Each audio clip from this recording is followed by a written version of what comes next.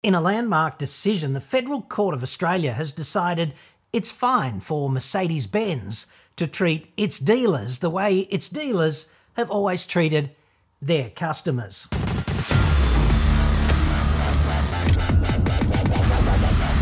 I'm John Bergen from AutoExpert.com.au. But even I've got standards, so you are flat out on your own if you want a three-prong dude. I'm Pontius Pilate on that one. Website. Card. The Federal Court of Shitsville has determined that Mercedes-Benz are arseholes, but that's not illegal. Like, imagine the prisons we'd have to build if aggravated arseholery became a serious indictable offence. In late 2021, 38 somewhat cranky three-pronged dealers attempted to drive a $650 million barbed wire enema into the rectum of their former mommy, Mercedes, in federal court, owing to what they doubtless still view as the evisceration of their goodwill when Three-Prong boned them and adopted its shit price promise or agency model earlier that year. Three-prong sales have essentially collapsed from 32,200 in 2018, before the shit price promise, to 26,800 last year. Well done, you freaking geniuses. I accept that the dealers were ultimately placed in a position of situational disadvantage. Justice Jonathan Beach there, Big Bad Beachy on the bench, as nobody ever calls him, laying it out in a 650-page miracle insomnia cure. So, basically, the dealers all invited themselves willingly into the ankle-grabbing room, and when they got there, golly gee, Jim Bob, all the lube dispensers were empty. But in a sense, this was in part self-induced by the dealer's entry into the dealer agreements and a willingness, it must be inferred, to accept the risks and the risk allocation enshrined in those agreements, including the risks inherent in the contractual power of Three-Prong Shitsville to issue those dealer boning notices without cause. Big Bad JB on the bench there, again. Agreed, dude in a wig. Who signs a contract with a "we can set the hands to bone you o'clock at our sole discretion"? Who does that? They made the relevant capital investments knowing of, or when they ought to have known of, such risks. And on a broader front, the dealers were well-heeled individuals and corporations that hardly had any socio-economic vulnerability. I'm starting to really like JB, and I agree with him. Not that that matters. The federal court has always been something of a playground for the rich sociopath. Nobody else can afford the coffee. And if you have to ask how expensive a hairdo like that even is, then, dude, you can't afford one. Speaking for everyone on Earth who's ever bought a new car, however, it is impossible to feel sympathy for 38 car dealers who've been raw pineappled by the 2021 raw pineappling champions, especially as they put the gloves on and got in the ring of their own volition. In a sense, this was a battle between 38 rat-sized snakes and one giant anaconda-sized rat.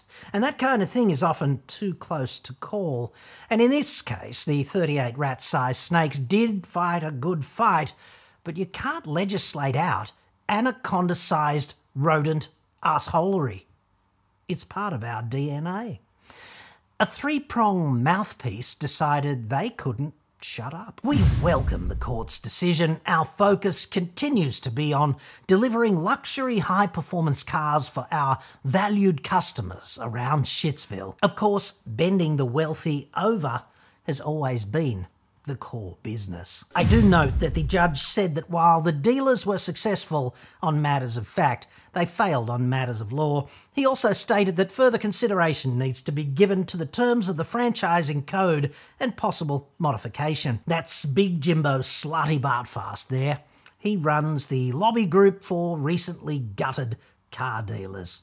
And I think the main thing to bear in mind here is that because the dealers all landed on their wallets, they're going to be okay.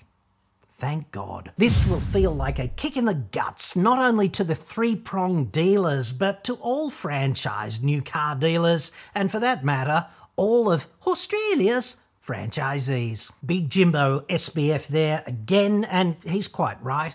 That scraping sound you can hear across the nation is the sound of car makers honing razor-sharp edges on their bench-made dealer filleting blades. See, $650 million divided by 38 dealers is about $17 million per dealer. And if that's what it costs to bone a dealer, as it would have been had Three-Prong lost this case, then that makes it rather expensive to bone, 100 dealers or something if you're a mainstream brand. The cost of getting rid of 100 dealers would have been roughly $2 billion. So probably not in this year's budget. The status quo would suddenly be looking totally frickin' copacetic, wouldn't it? But not, it appears, now that the precedent is set, and it could well soon be open season on dealer boning. Technology's almost engineered out the requirement for a retail dealer network anyway, hasn't it? Like, you can buy everything else online, so why not a car? Why not go direct?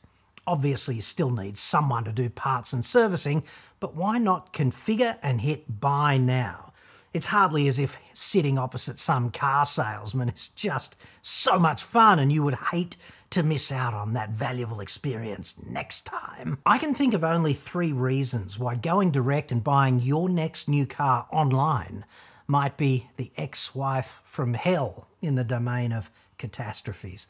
Number 1, half of humanity is just too stupid to get the process right. They just are.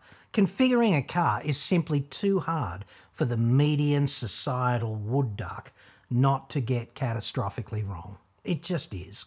Number 2, all of those opportunities to just bend you over face to face, they'd just be lost. You need a smooth-talking, coercive sociopath in a suit holding your hand if they want to milk you for all you're worth over a new car.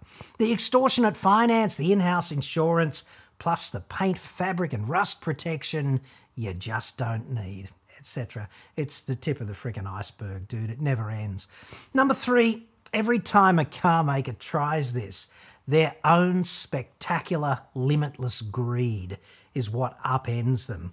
The deal ends up being worse for you, the consumer, not better. The three-pronged shit price promise is such a classic example. You buy a Merc today, you pay the worst possible price, not the best possible price. It's a freaking guarantee.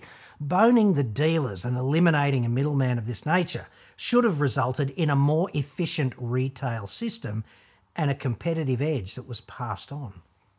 And if that were the case, prices would simply have dropped. But they didn't, did they? So buying a new Mercedes today involves always being absolutely certain that you will pay the price the world's most inept negotiator would have paid previously. And I really don't think consumers are generally that stupid. Some of them are, obviously. I mean, Three-Prong is the kind of half-assed icon that some rich and shallow twat simply must have at any price. So some deals are always going to be a done deal, irrespective, even with the extortion ramped into the red line. But if this new agency model heralded the most shit-hot commercial arrangement ever, why have sales fallen 17% since 2018? Pro tip, so far this year, year on year, they're down another 13.5%. The market is back to breaking records in 2023, but Three-Prong is falling badly behind. BMW and Audi are both comfortably ahead year on year, and the whole market is up something like 9%. So while this case in the federal court might be a real victory for the big rat from Mulgrave, the broader picture looks like a complete commercial shit show.